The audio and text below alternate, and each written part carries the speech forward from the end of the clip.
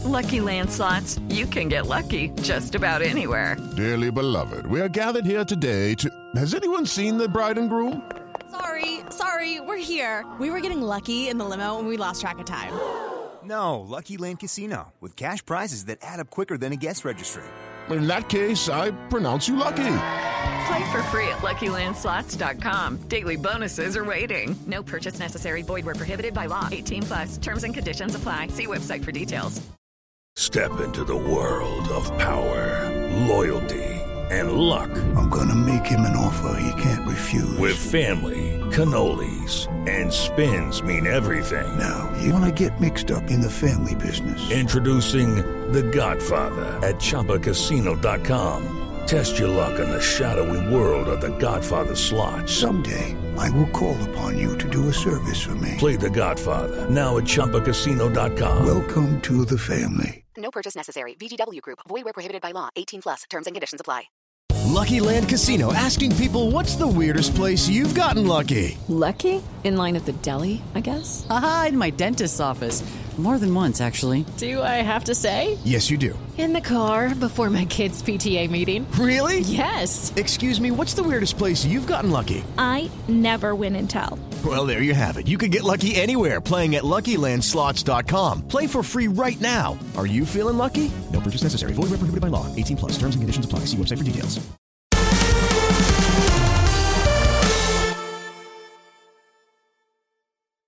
Germany escaped Munich with a 2-2 draw against Hungary after being 6 minutes away from elimination. They will now face the English at Wembley in the last 16. Portugal and France was penalty mania in Budapest in perhaps one of the greatest adverts for the 2014 tournament. France topped the group, Portugal, as they did in 2016, finished third. Spain finally made all their chances count, but did they all come at once in a 5-0 slapping of Slovakia? And in a topsy-turvy game at St. Petersburg between Sweden and Poland, Lewandowski almost saved Poland. However, both Poland and Slovakia joined Hungary on the first plane home. I am Jake from What If Football. The group stages are over. This is the 18th episode of the Euro Daily podcast. We are on Acast, Spotify, Amazon and Apple, and if you are enjoying the show, enjoying the series, please drop us a lovely little 5-star review on whichever platform you listen to these on. We will be going to 3 days a week on the podcast feed after the European Championships around August time, and we'll be going to 7 days a week for the bonus content on Patreon, where you can also listen to this podcast. That's patreon.com/What If Football, contemporary podcasts, nostalgia podcasts and Football Manager content for £3 a month. Now let's get into today's show, Group F and Group E, and previewing the last 16. And last night's action ended in Budapest and Munich, and what a frantic end to the group stages. It was a far cry from the timid affair in Euro 2016 when this 2014 format was birthed, really. So let's start with Portugal, let's start with France in Budapest. Portugal revitalised their midfield, João Moutinho, Renato Sanchez coming in for Bruno and William Carvalho, so more of a 4-3-3, and my predictions that France would pull the double pivot around. Fernando Santos must have listened to yesterday's podcast, mustn't they? Meanwhile, for France, they went down the English route of changing their fullbacks at will. Luca Hernandez coming in at left fullback, Jules Koundé coming in at right fullback. Meanwhile, Corentin Tolisso came in for Adrien Rabiot, but later on in the day, Rabiot would have to deputise at left fullback after numerous injuries, or one injury and a sub at half-time. Tolisso adopted this Rabiot role, pulling more to the right with Antoine Griezmann drifting into his free role at will for France, as we have seen right the way since the 2018 World Cup in that 4-3-1-2 formation. Jules Koundé was providing the true width on the right in possession for France, really. He was surprisingly attacking, really, Koundé, and the main threat for Portugal, really, was Paul Pogba, let's be honest. I'm not sure, I didn't check who was the man of match for this game, but if it wasn't Paul Pogba, then it certainly wasn't the referee either. There's no justice, because Paul Pogba was absolutely superb last night. 2 warning signs for Mbappe. That avenue is going to be dangerous for any team in the rest of this tournament, no matter how good they are. Pogba's passing range was absolutely excellent. He was just superb. Mbappe was breaking that line. The first one, he almost got onto it. Second one, he had a shot saved, a curling shot. It was kind of telegraphed. Looking at the replay, obviously, it's easier to say that, not being a professional footballer, easier to say that when the replay's been slowed down. but Mbappe telegraphed it so much where it was going to go that he might have just flicked his right boot, so he went in at the near post rather than the far post, which can be done obviously, but Mbappe went down the Thierry Henry route of just curling it into the far corner, but obviously Rui Patricio was equal to it. Patricio had a fantastic game as well, made some absolutely vital saves. The opening though, first off, came for Portugal from a set piece. Hugo Lloris with his signature Muhammad Ali impersonation, absolutely clattering Danilo, and he had to come off. I don't know if that was a concussion protocol or what, but he gave him it was almost like a fist and an elbow, and they tried saying on commentary, or Hugo Lloris tried saying that he got the ball as well, but if you get the ball then the man and you do that much devastation, then it deserves to be a penalty, and goalkeepers are protected far too much in terms of fouls and free kicks, penalties, etc. And of course Cristiano Ronaldo converted Penaldo, as some people call him on social media, but he would top the Golden Boot standings after this with his goal later on as well. I felt that Renato Sanchez was bringing a lot more energy to the midfield than Bruno Fernandes, and I thought the 4-3-3 as opposed to the 4-2-3-1 was, I think it suited Portugal a lot better. They were better going forward. It seems as though I thought they were quite sluggish against France, and in terms of the counter-attack, Renato Sanchez could add to that really. We saw Bruno Fernandes wasn't involved in that counter-attack against Germany a couple of days ago. And I felt that, yeah, Bruno Fernandes might be a better player, but in this system, I just think Renato Sanchez works. It fits better than Bruno, rather than fitting all your best players in. Going to a system that's suitable. Obviously, Portugal had to control that midfield, because that midfield is obviously Tolisso last night, Pogba and Kante. Pogba and Kante have never lost when they've played together for France. I think that's 31 games now.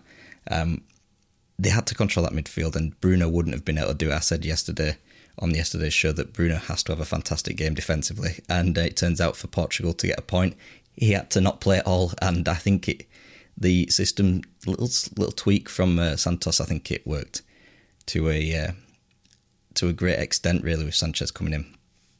They also had that tactical doubling up on Kylian Mbappe, which is risky because if he can resist the press and pass it off, there's a man free, obviously, because that's how football works, doesn't it? 11 versus 11. But Portugal got away with it. They did it quite well. He was trebling up on him at times. The threat from Mbappe, though, I thought came from Pogba's through balls and the obviously counter-attack. But against a slower defence, the Germany game that's kicked off this group, against the slower defence, Mbappe would have got them easy this game, but Ruben Diaz is quite mobile. Pepe, even though he's getting on a bit, he's still fairly mobile, and he obviously puts himself about a bit. How he didn't get booked in this game is anyone's guess, really. Yeah.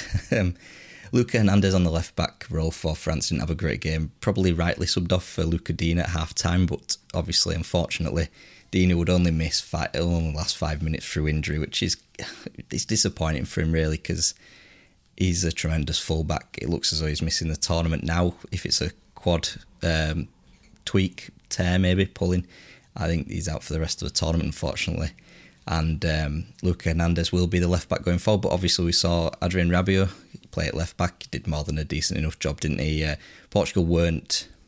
As the second half wore on, and it was quite clear that both would be able to settle for a draw, with obviously events in Munich that happened. It was fine for them both to achieve a draw. Portugal more than happy to just squeak through with 4 points. France more than happy to top the group with 5 in the end of the day. France, though, I thought they were very, very poor in that first half. They were given quite simply a ridiculous lifeline from the referee. How that is a foul on Mbappe is incredible, really. But as I say, we're not that podcast. Benzema, he'd missed his last 3 for France and finally scores his first international goal for over 2,000 days for France, and scores his 4th, 1 in 4 penalties for France there to level the tie-up. And France came out the better and assist of the tournament so far. I had Alaba down against North Macedonia about a week or so back, but that ball from Paul Pogba, I initially wrote it down. I had the commentary on Germany versus Hungary to start the second half for a little bit, and I saw the ball come in from the right channel. I instantly sort of assumed it was Jules Koundé, even though I'm not sure about Jules Koundé's long-range passing ability like that to find Karim Benzema. I thought from that part of the pitch, it's quite deep, right back roll.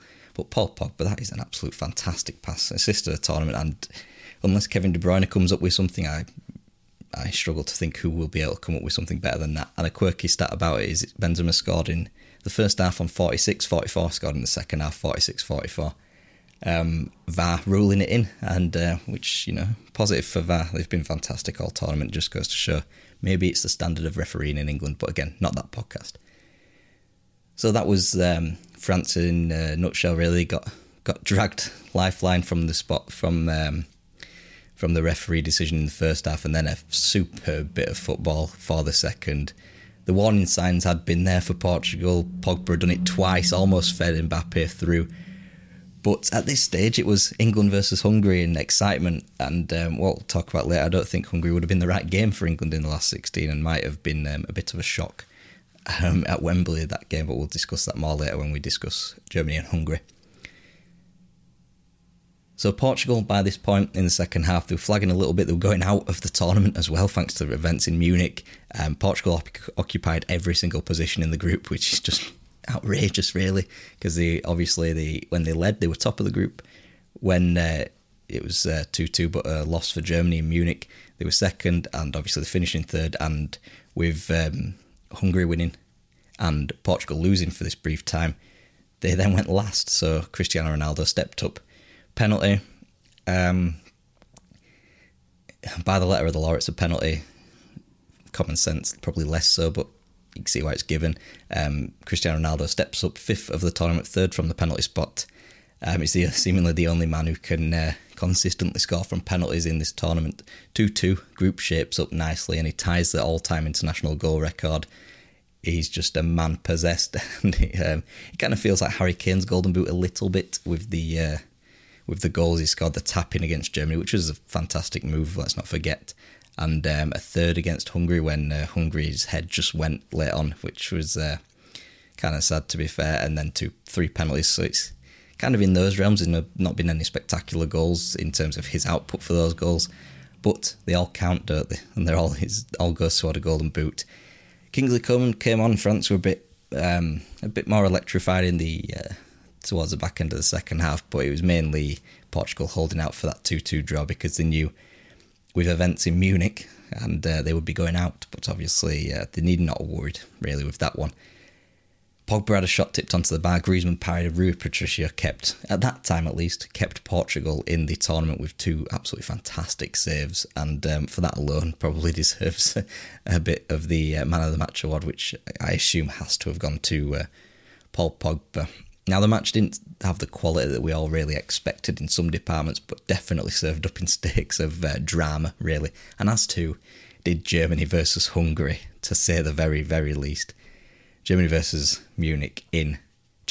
Hungary in Munich. We skirted over the pre-match ramble about UEFA, etc., so we're not going to it today. Germany, Sané came in for the injured Thomas Müller. I thought he was out of this game and potentially the last 16, but he came on, so the injury might not have been as bad as feared.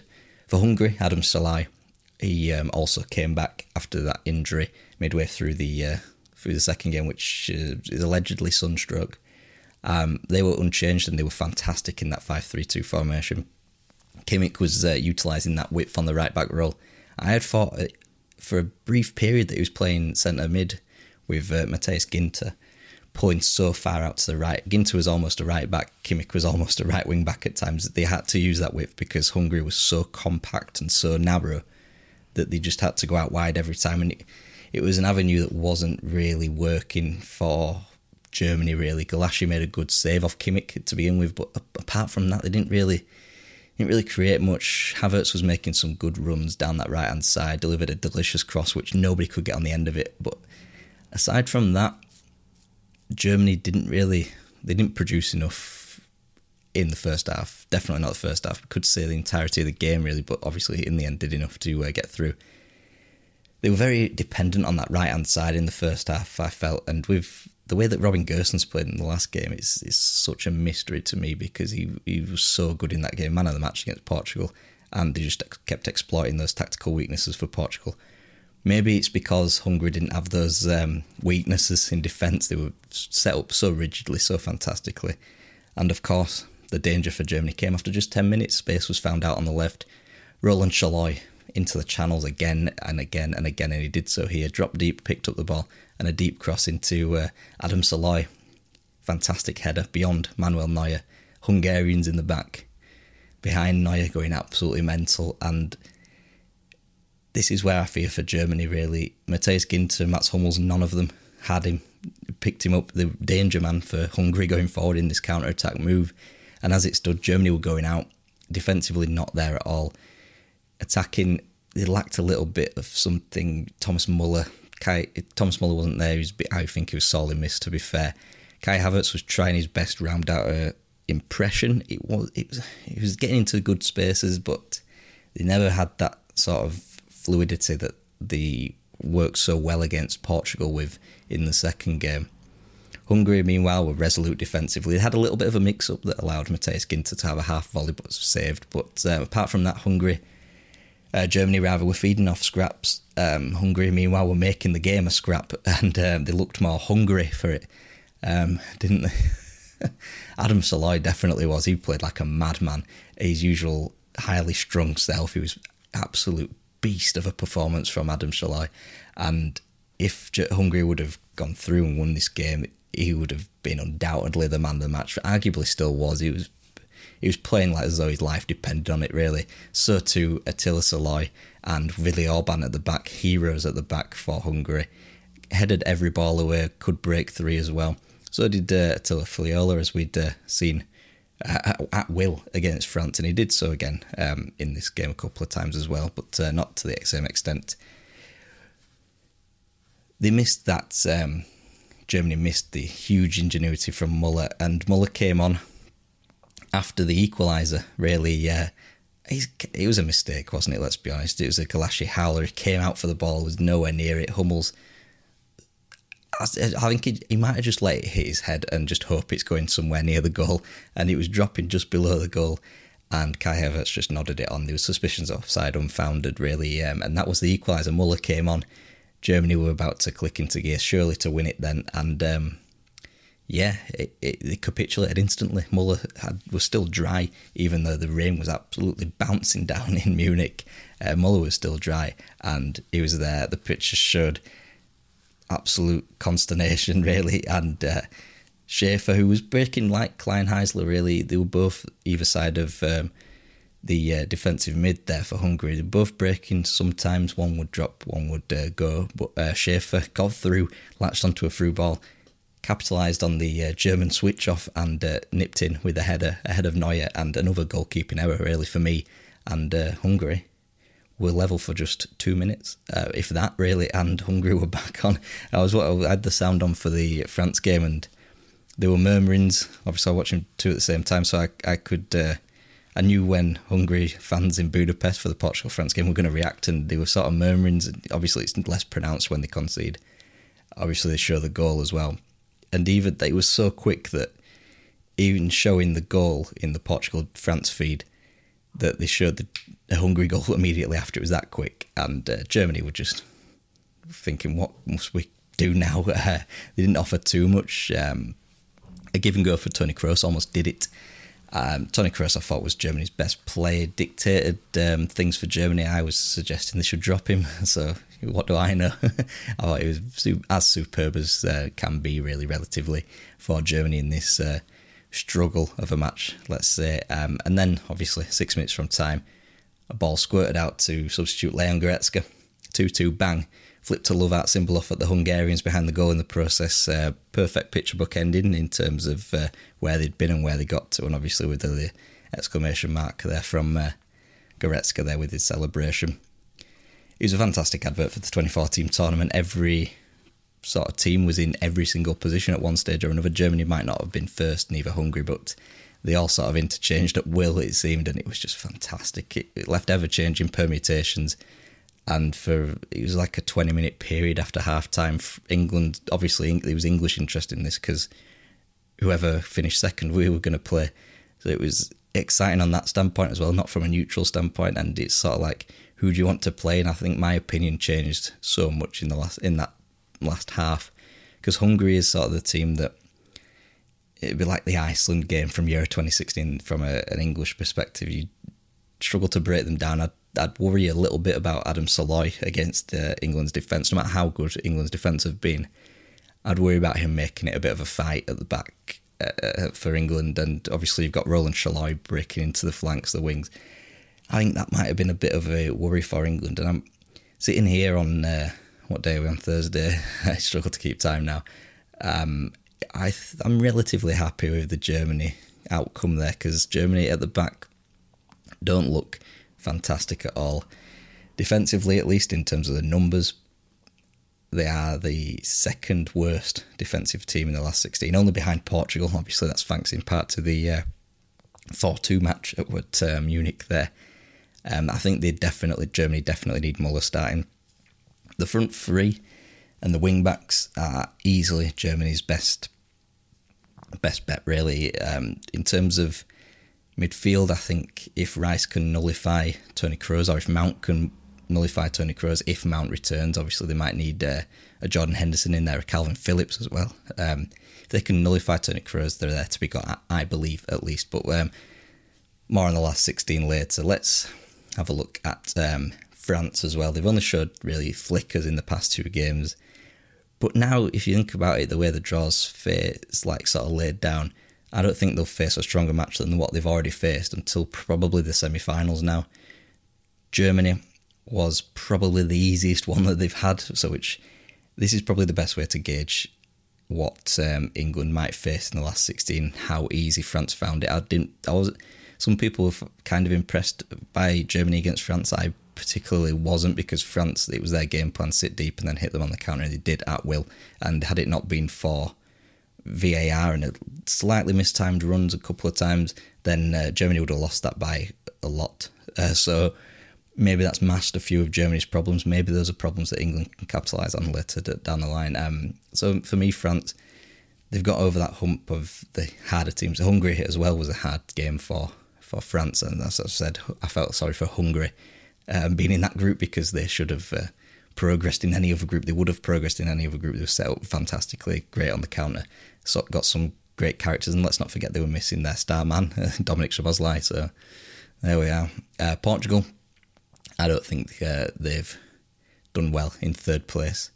They couldn't have wished for a worse quarter of the draw, could they? They've got to play Belgium and Italy. Well, you'd expect Italy. Let's not write off Austria, but I'm going to write off Austria. They got to face Belgium, then Italy to get to a semi-final, which is shockingly hard when you consider some of the quarters of the draw. So, for example, Netherlands, Czech Republic, Wales and Denmark is another quarter of the draw. It's very, very going to be very hard for Portugal to get through that. I feel as though Cristiano Ronaldo and Diogo Jota are nowhere near on the same wavelength. I worry for their chance creation. If you think of the goals they've scored, half of them have been from penalties. Some more fortunate than others, but I worry for the chance creation. Set pieces is probably going to be the method to go down. I think that little tweak in the system from a 4-2-3-1 to a 4-3-3, and even as a Man United fan, I'd advocate, if I was Portuguese, dropping Bruno Fernandes permanently, getting Renato Sanchez in there, because he'll need that energy, especially against Kevin De Bruyne, especially against Romelu Lukaku, Eden Hazard, no matter how unfit Eden Hazard might be in this tournament. And yeah, that is a definite worry. They've got a stoic manager in Fernando Santos. Could beat Belgium quite easily in the end if they are resolute defensively, which I think they might be, and they'll have to be anyway going forward. But that is one of the ties of the rounds alongside England and Germany going forward. After this short break, we've got a 2021 trivial teaser, which I made exceedingly easy. 6 correct answers for you there. And of course, we'll be reviewing Group E and previewing the last 16. Welcome back. Yes, of course, yesterday's answer was Giorgio Chiellini. And well done to Jake Collinson, FT Lol Podcast, a great podcast, Spencer, Pazza, George Spencer, and Louis Reeves, a newcomer. And how hard must it have been? Giorgio Chiellini managed and played alongside Andrea Pirlo in the centre-half. Could only be one man, really. Maybe aside from Leonardo Bonucci, but that's by the by. So today I am a attacking midfielder, so let's put this in FIFA speak, I am a CAM central attacking midfielder. I've been managed by, this is another easy one, I've been managed by Giampiero Gasperini, Andrei Shevchenko. I've played alongside Luis Muriel, Duvan Zapata, Rafael Toloi, Robin Gosens and Leandro Trossard. Again, I am an attacking midfielder. I've played alongside Luis Muriel, Duvan Zapata, Rafael Toloi, Robin Gosens and Leandro Trossard, and I've been managed by Giampiero Gasperini and Andrei Shevchenko. You will find out the answer on tomorrow's show, of course. Rest days, we're still doing the Euro Daily podcast with a little twist on the theme there, of course. Tweet me at whatif_YouTube if you know that answer, by the way, which I'm sure plenty of you will. After the short break, we'll be going to Group E, to Seville and St. Petersburg for the action on Wednesday afternoon and previewing the last 16, of course. Welcome back. So Group E, probably alongside Group D and England's group, the least entertaining of all the groups, but let's be honest, they saved it all for the final day, and Martin Dubravka had a trick in it up his sleeve, didn't he? Let's be honest. So let's start off with Spain and Slovakia in Seville. Spain made a couple of raft of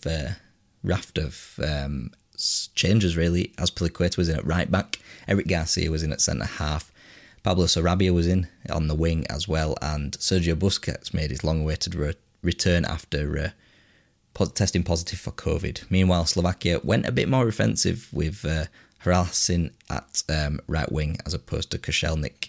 Not two right backs this time, and did it reflect on their team's performance? No. Left side was the key for Spain again, really. Jordi Alba had a fantastic game, and he probably wasn't the man of the match, but he was my man of the match anyway. And it seemed as though Spain was settling into the similar groove that we'd seen at the tournament already. Create a lot of half chances, never get sort of close until they looked out on a penalty decision by VAR. And I think it didn't look like a penalty at first. Obviously, you see the replays and you see that the defender's taken a huge swing at Koke's leg, and then you say, fair enough. So, Spain, they'd missed the last 4 penalties, including the one in the last game against Poland, and the taker had shifted from Gerard Moreno. He's still playing, still in the starting lineup on the wing there. Went to Alvaro Morata, and he needed this, didn't he? He needed the confidence. He'd scored in the last game. It was a bit fortunate, just a bit of a toe-end tap-in, really. He needed this goal, didn't he? He needed the penalty. He needed to score it to get his confidence up, to get the fans back on side.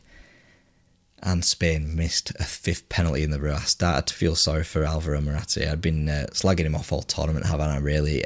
But here I felt sorry for him because he looked so dejected. And knowing how badly he takes criticism and knowing how bad he feels after he might have had a bad game or not scored, I did feel horrible for him. But he was vindicated when he got substituted later on in the game, and the Spanish fans applauded him. Obviously a lot more easier to do when you had just romped home to what was at that point I think a 3-0 scoreline against Slovakia and home and hosed. Had they been 0-0 or losing perhaps, or going out of the tournament, let's say, the reaction might have been a slightly different one.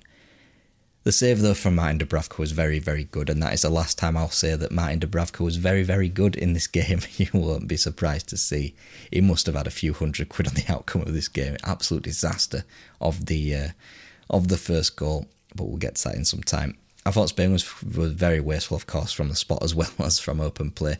Pedri and Sarabia, though, they were bright sparks. They were making intelligent runs, but chances left unconverted again, and it seemed as though it was going to be the same story again. And Slovakia, we chatted against Sweden, we chatted their horrific defensive tactics, really. They played for a point against Sweden, got burned, and I thought going into it, they must be able to, they would probably do the same thing here, and so it was.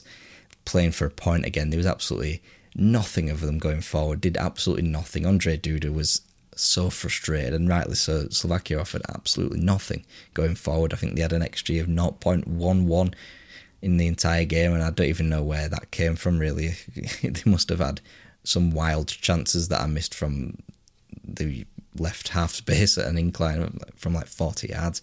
It was just abject from Slovakia, and one of the worst teams I've seen at this tournament by quite some distance. They capitalised on Poland's wastefulness from distance in the first game and looked as though they were going to ride the coattails of that into the last 16, but their goal difference, obviously with this game in particular, did them no good at all. Of course, Dubravka chucked it in his own net, apropos of absolutely nothing. I think he just mistimed his flap over the bar. He could have just punched it. No matter how he fell, he could have just punched it over. Obviously, his mind was going at a million beats a second there, wasn't it, obviously? And, just one of the funniest goals I've seen at a major tournament ever, alongside the Poulsen goal against Russia the other night. He's just... He obviously mistimed his jump, hasn't he? And he's just gone for the little swat over the bar, slap over the bar, and in the end, Slovakia took an absolute slapping.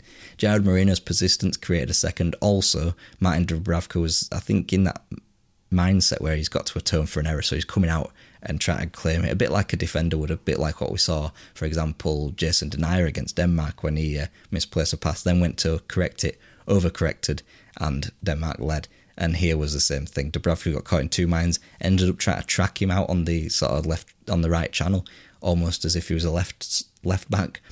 And obviously Moreno just clipped the ball in, Laporte headed in his goal. First international goal, of course, because this is one of his first ever international games after being snubbed for France for so long, and then gaining Spanish citizenship here.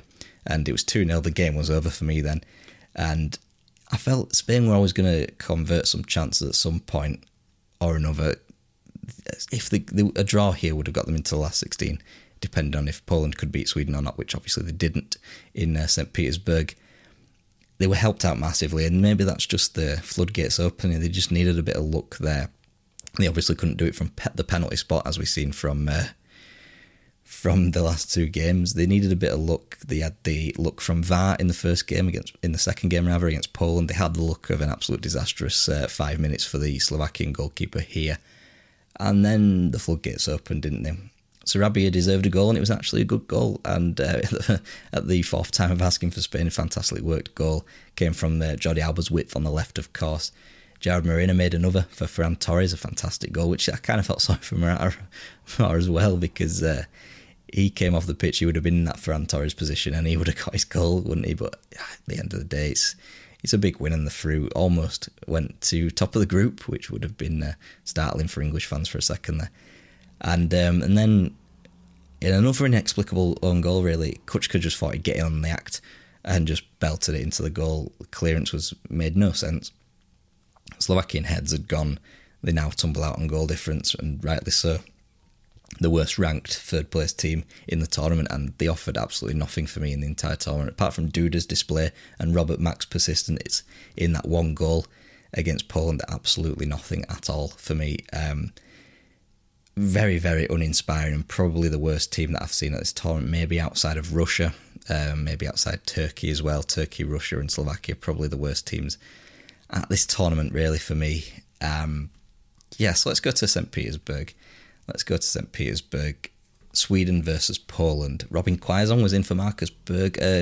Change that I was personally happy with, because I've been clamouring for that all tournament, but as it turned out, didn't have a great game, but it was a topsy-turvy game, wasn't it? Poland had Krychowiak coming in after his ban. He came in for Brighton's Jakub Moder, retaining that 3-4-1-2 shape, which did look quite good in the second game, can't lie. And all the hard work that Poland must have obviously done, dead in the water instantly. Emil Forsberg nips in. Sluggish Polish defence. It seems that they'd not warmed up. They were just... I just can't explain it. The composure from Forsberg was excellent as well, of course. Scoring his second goal of the tournament. Creeping up on those golden boot standings. Obviously, those would be evaporated later the night, though. Sweden winning the ball high. They won the territorial battles, at least. And Poland, for me, from open play at least, were offering very little. But obviously, the big chance I'm surprised it's not gone viral around the world on Twitter, really, for the shocking miss of Robert Lewandowski. That came from a corner, and that was the only way set pieces that Poland were going to trouble Sweden. And even then, you sort of thought the Swedish defence, they're quite capable of dealing with these situations. But regardless, Lewandowski hits the bar, and he's 2 yards out. And as Roy Keane says, it's 2 yards, man. And the goalkeeper's on the floor. All he needs to do is just head it directly in front of him, heads it into the bar again. And I'm still trying to comprehend that miss 18, 20 hours later. Baffling. Sweden defensively were very good for the first hour, kind of fell off a cliff a little bit for like a 15-minute period in the second half, but there we go. And in the second half, it had more than a whiff of the Slovakia-Poland game. I was so unimpressed with Poland, at least in these parts of the game, because they were trying to shoot from distance far too much. And when you've got Robin Lewandowski on the pitch, he's not in those positions. He's a bit further on. Why would you sort of bypass him to try a pot shot from distance? Krychowiak had a shot from distance, miles over. They barely hit the target, rarely troubled Robin Olsen in the net. And I just thought, why? It didn't work against Slovakia. Why would it work against Sweden? A much better team, much better defence. Maybe they would try to bypass the centre halves and just eliminate them by just shooting from distance, not even attempting to go through them. Finally, they would change tacts. They needed some more work, like Kamil Jozwiak. He was doing a few passes that were a bit probing and sort of trying to do something a bit different, because they did need to do something different. And obviously they did need to do something different because around the hour mark, Dejan Kulusevski finally got some minutes on the pitch after contracting COVID, of course, before the tournament. And Sweden were then dangerous again. Kulusevski was fantastic. Obviously, it comes into the match fresh.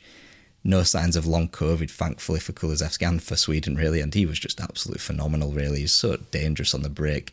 Gifts it to Forsberg for a second. And then Forsberg, for a time at least, was level on the Golden Boot standings there. And Kulusevski added some much-needed pace in the Sweden team on the counter. And they just looked a completely different team, completely different prospect with him. And I really do hope he starts in the last 16 against Ukraine, because that will just be... I think that's going to be fantastic. He's straight in my fantasy team, I'll tell you that. And finally, Poland came out and played proper football, not just hit and hope, long shot football. Finally showed a little bit of quality, again on the break, almost instantly from that second Sweden goal. Maybe it just gave him a kick up the bum and gone, actually, we need to play some football and feed Lewandowski. Zielinski gives the Bayern Munich man the ball, absolutely fantastic goal, curls it in. And finally, they changed tact and showed a little bit of composure around the edges of the box, showed a little bit of composure out wide, not giving it to a midfielder to just blaze wildly into the crowd, into the Russian crowd. And Lewandowski gets a second through this composure, through threading little balls through the Ivan Needle. And finally, Poland looked like a team that they've been promising to be at the last two tournaments. Obviously, the 2018 World Cup crashed out, got a win on the final day. And they were saved there. They would have been saved probably by... No, they finished fourth, didn't they? So they wouldn't even be saved by the 2014 tournament. They were abject there. They've been abject here. Saved for this 20-minute spell where they looked very dangerous. And that's the... I know they're missing Milik and I know they're missing Piontek, but it just baffles me how bad a football team like Poland can play with. Admittedly as well, the manager's on... This is his sixth competitive fixture with them. But they've had a big training camp now behind them. You'd have thought they wouldn't have just reverted to hit and hope from 25 yards. It just wound me up. You could probably tell by my voice. And then just when Poland were getting into the game, just when it looked as though, maybe we can actually qualify for the last 16, which they would have done with a win. And they switched off defensively. And Victor Claesson snuck in a last-minute winner, which came from nowhere because Sweden were under the cosh for much of the second half, albeit not much of a cosh because Poland weren't playing that well at the start of the second. Obviously, they grew into it and adopted their tactics a little bit differently. But Victor Claesson snuck in a last-minute winner, and to be fair, they probably deserved it. On the basis of the whole tournament, Poland sneaking through the back door here, they would have finished second as well, ahead of Sweden. That would have been an absolute disgrace. The way that Poland have played, for them to have a good 30 minutes and get through in second place off the back of that and face Croatia, one of the, no disrespect to Croatia, but they're not Italy, France, or big teams, Germany, Portugal, to get through to a potential quarter-final off the back of 30 minutes there. Fantastic. That would have been mind-numbing. So I'm kind of glad Sweden won it in the end. And it was an entertaining match in the last 30 minutes when Poland actually kicked into gear. And we were waiting for Group E to come alive, and it finally did. Now Sweden, they're in the favourable path, which we'll discuss in a second. The favourites now to go through to the quarterfinals, and now, because of the quarter of the draw they're in, will face a 2018 World Cup reunion no matter what happens. And then, alternatively, that goal for Victor Claesson is fantastic. It changes the complete outlook on the tournament as well. Because Spain, they're now in the wrong side of the draw. They're now in a wrong quarter of the draw, really. Croatia will be a hugely tough match. France await them in the quarter-final, most likely. I'm not discounting Switzerland here for 1 second, despite doing so quite flagrantly.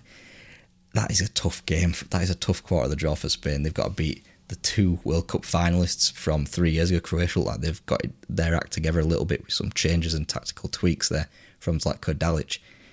That is a very difficult draw to get to the semi-finals, and then once you think you've beaten 2 great teams, then you've got one of Portugal, Belgium or Italy to get to the final. It's tough luck on Spain, but they're obviously paying the cost for not finishing chances in the first 2 games. So let's preview the last 16. So Euro 2020, the 24-team tournament, as opposed to 16 or 32, I believe we do have more of a blank slate than other tournaments.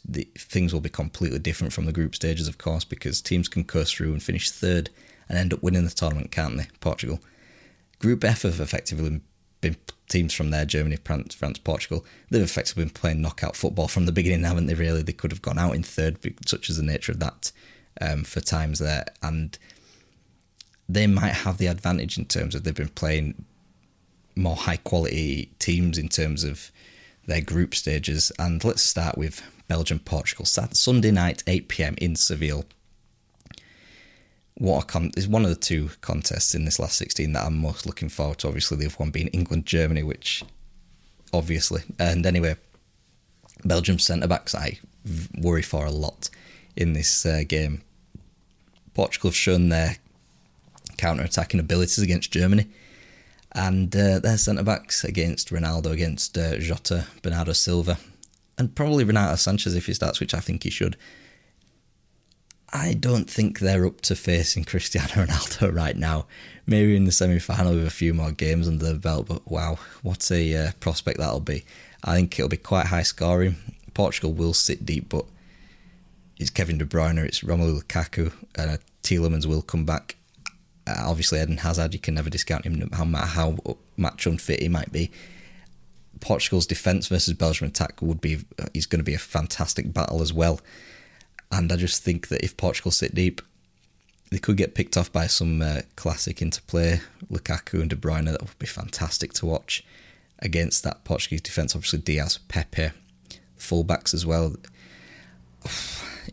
It's going to be it's a flip of the coin stuff, really, because you don't know how Belgium's centre-backs will cope with Cristiano Ronaldo with the front 3 there. I'd be more worried about Renato Sanchez and that in the middle, especially if Axel Witsel isn't up to scratch. Maybe he might not start him, maybe he'll start Dendoncker instead, but I think now is probably the time to keep going with Witsel if you are Roberto Martinez.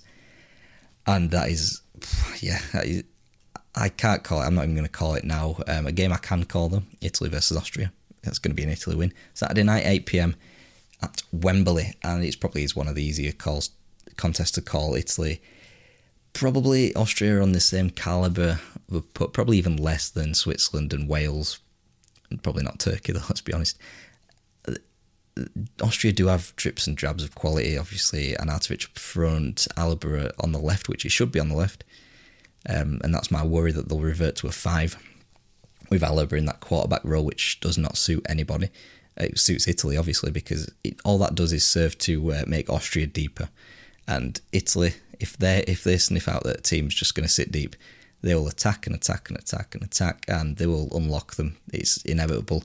Domenico Berardi, if Austria do play on the left, Alaba on the left, Domenico Berardi and Alaba is going to be a fantastic battle. And if Austria expose themselves a little bit on the left-hand side, Berardi will, and Barella, of course, with that Metzala role, if he starts, of course, they will just expose them. If Alaba isn't restrained enough, but he doesn't need to be high like Robin Gosens, like a Spinazzola, which we'll see in this match, of course, to affect things. Obviously, Sabitzer in there as well is a good cog in the Austrian wheel. I think the midfield for Austria is a good strong point, but then faced up against Italy's midfield, it's one of the best midfields at the tournament. Italy's you've got Roberto Mancini does face a little bit of a headache with Verratti coming back in, obviously off the back of Locatelli's 2 goals against Switzerland. He's in great form, of course. You've got Barella in there. You've also got Jorginho, who seems undroppable from Mancini's standpoint. It could be any 6 really from those 3 positions that they will play, obviously in the 4-3-3. The winners of these games go to Munich for the quarter-final, Friday, 2nd of July, 8 p.m, British summertime, of course. These are all British summertime. And again, the toughest quarter of the draw by some chalk. Not too far behind, obviously in the same half of the draw here, France versus Switzerland, Monday, 8 p.m. in Bucharest. And another easier call, really. I would prefer, if I was Swiss, Ricardo Rodriguez to play left centre-half, Steven Zuber, left wing-back, or probably left full-back, if you're considering how France will play. Because I'm fearful a bit for Switzerland's defence against this French front 4, really.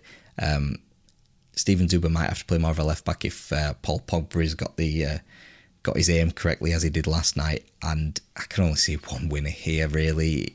France surely will take this game, and the winner will play Croatia or Spain, which is earlier on that day, Monday, 5 p.m. in Copenhagen. I think this game is closer than you think.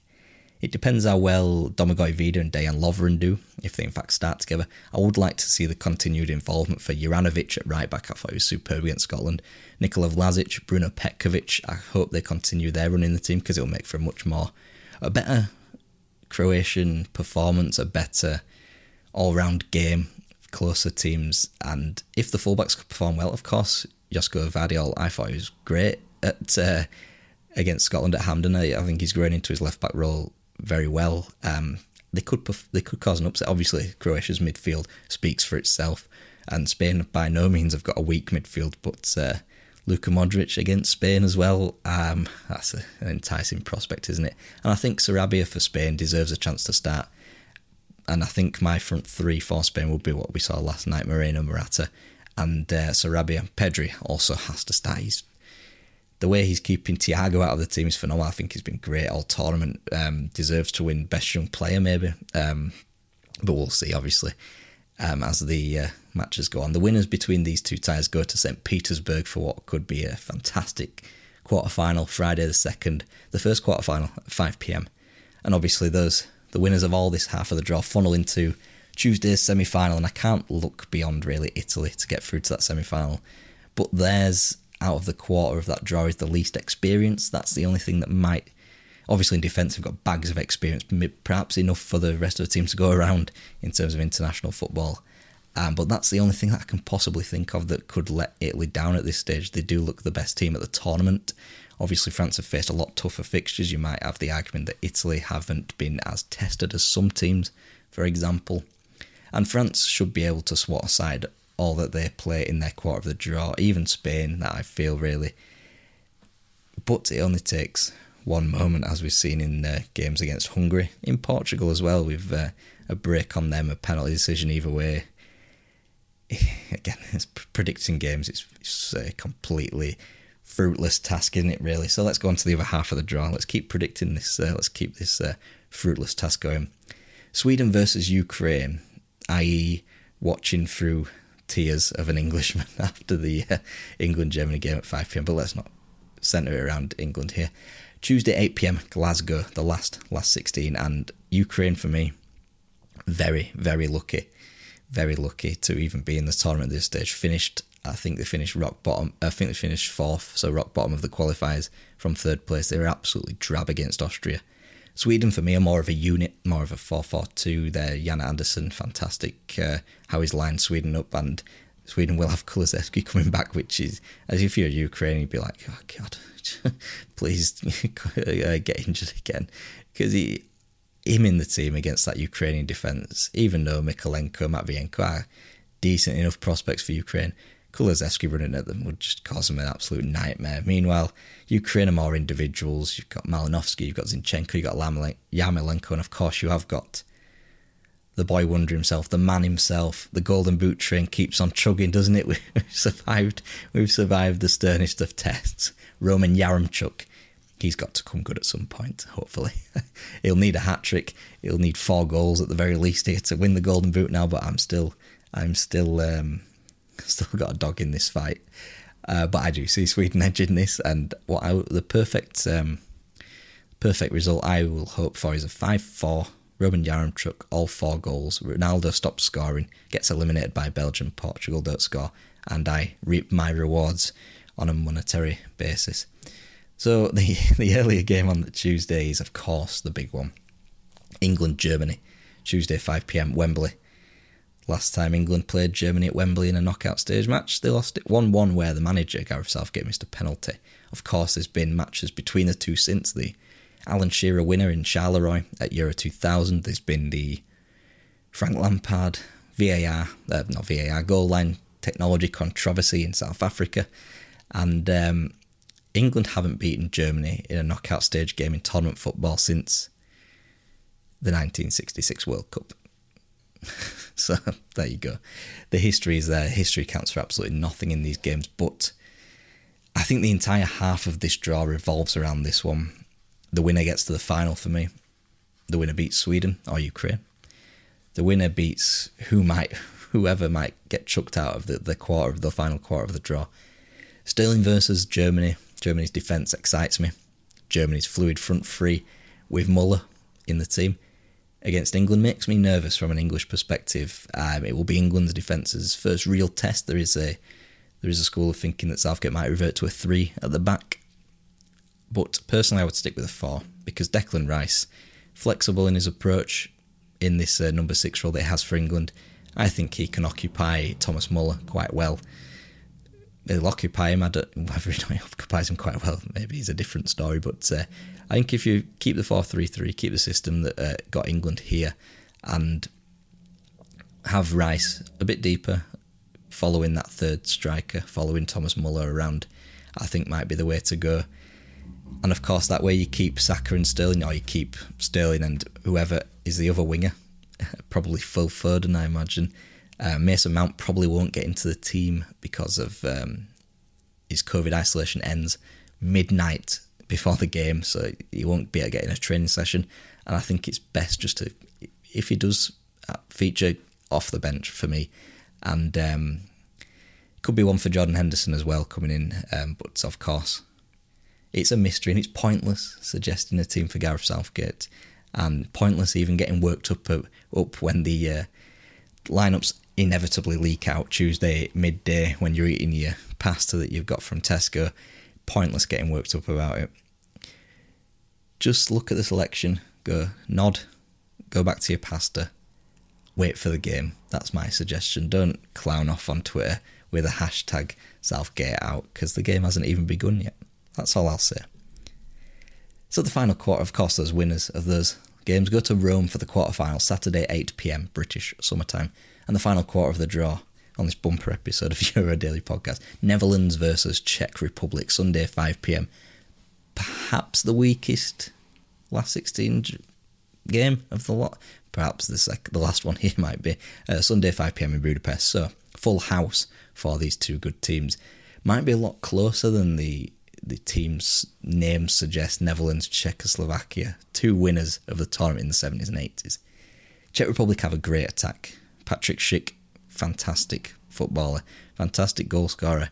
Jakub Jankto, their combinations, maybe they were snuffed out by the England defence, or maybe they had an off night, or maybe they've levelled out to their performance levels, who knows. But I think this game will hinge on how well Netherlands adapt defensively. We've seen them drop a bit deeper and a bit deeper with each passing game, which infers that the tactical sort of fluidity, the tactical knowledge that they've built up over the past few games is starting to work. It's starting to wear. And the longer that the Dutch are in this tournament, the stronger, the more dangerous they become for me. I would love to see a Memphis-Marlon, Daniel Marlon double act, because I do think Czech Republic's defence, they hate quick attackers, and obviously we've seen that in the last game with Raheem Sterling, Bukayo Saka as well. I would love the Netherlands to unleash Daniel Marlon and Memphis. I thought they performed so well against North Macedonia. Of course, this is a different prospect, but the Czech Republic's defence, their weakness is against pacey attackers, and Daniel Marlon, Memphis, Denzel Dumfries from the right. exactly that. Gini Wijnaldum dropping in deep from the number 8, number 10 sort of hybrid that he plays for his national team. I think that'll be probably the Netherlands' best bet. But of course, expect Wout Weghorst to start. Luuk de Jong, I think he's out for the tournament. I might be wrong with that one, but I don't think he'll play. I obviously predicted at the start that Luuk de Jong would play every game because he seems to be De Boer's favourite striker, but he hasn't bowed to the public pressure of Wout Weghorst. But now I think the clamour should be for Daniel Malen, performed great the other night and against Czech Republic.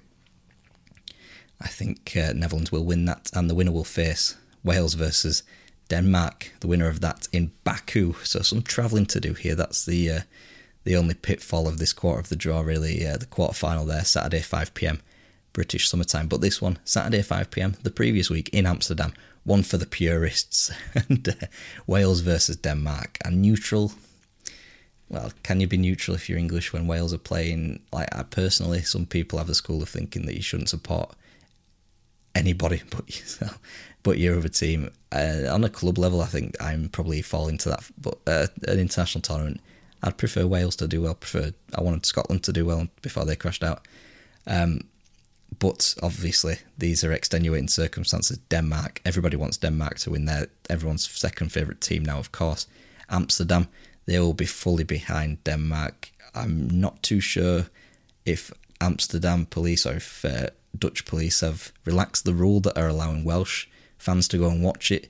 I know they've got a rule that Danish people can go and watch, but they have to be out of the country within 12 hours. But Amsterdam, former home to Christian Eriksen, of course, as an Ajax player, they'll be well behind him, the Dutch fans in the Johan Cruyff Arena there. It's too close to call. It's like Belgium-Portugal. It's probably one of the closest last 16 ties that we've got. Both sides have quality, both sides have immense team spirits. Denmark's built up huge over the course of this tournament, more so than what it already was. And perhaps I'll leave it with an intangible really today. Maybe something far bigger is at work here, and maybe Denmark will get over the line. Being handed a kind quarter of the draw, I would fancy them against the Netherlands, perhaps, in the quarterfinals, and then any one of the 4 teams in the other quarter that they inhabit their half of the draw with will be a fantastic semi-final, and a highly charged semi-final in Wembley, which, let's not forget, Denmark beat England at Wembley in the build-up to this tournament. That semi-final will be on Wednesday, and they will have the disadvantage of playing a game a bit further on down the line ahead of the final, of course, at Wembley as well on July the 11th. So, as an England fan, I wouldn't want Wales in the semi-finals. If England are to get to the semi-finals, for me, the best route for England would be Sweden, and then it would be the Netherlands for me. Czech Republic, I don't know if they got there. A reunion could be quite easy, it could be a lot more difficult. So, and of course Denmark, do you want to be playing the bad guys in that scenario really? Of course Denmark as well, fantastic team, let's not forget. On the same vein as Wales, I wouldn't want to play them either. Netherlands would be the team I'd prefer from an English standpoint in the semi-finals, because they're much more easier to be got at in terms of counter, and England's strengths, I think, probably going to be the most prosperous game. For example, that's why, from an English standpoint, I wanted Germany instead of Hungary as the match wore on last night. But we'll cover it all, of course we will, as we will do until July the 12th here on Patreon, on Acast, Spotify, Apple and Amazon, all the way to the 12th. Tomorrow, and the day after as well, we've got a couple of Euro rewinds to the championships gone by, starting in the heady 4 teams days of the 60s and 70s, and obviously working our way right through to the 2021 tournament at the conclusion of the tournament, but we'll, of course, get to that in due course. Thank you for listening. The group stages are over, the knockout stages are here. I'll see you tomorrow. It's definitely coming home now.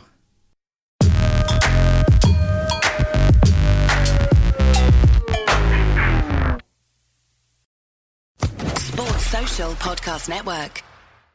Hello, it is Ryan, and we could all use an extra bright spot in our day, couldn't we? Just to make up for things like sitting in traffic, doing the dishes, counting your steps, all the mundane stuff. That is why I'm such a big fan of Chumba Casino. Chumba Casino has all your favorite social casino-style games that you can play for free anytime, anywhere with daily bonuses. That should brighten your day a little. Actually, a lot. So sign up now at ChumbaCasino.com. That's ChumbaCasino.com. No purchase necessary. VGW Group. Void where prohibited by law. See terms and conditions. 18+.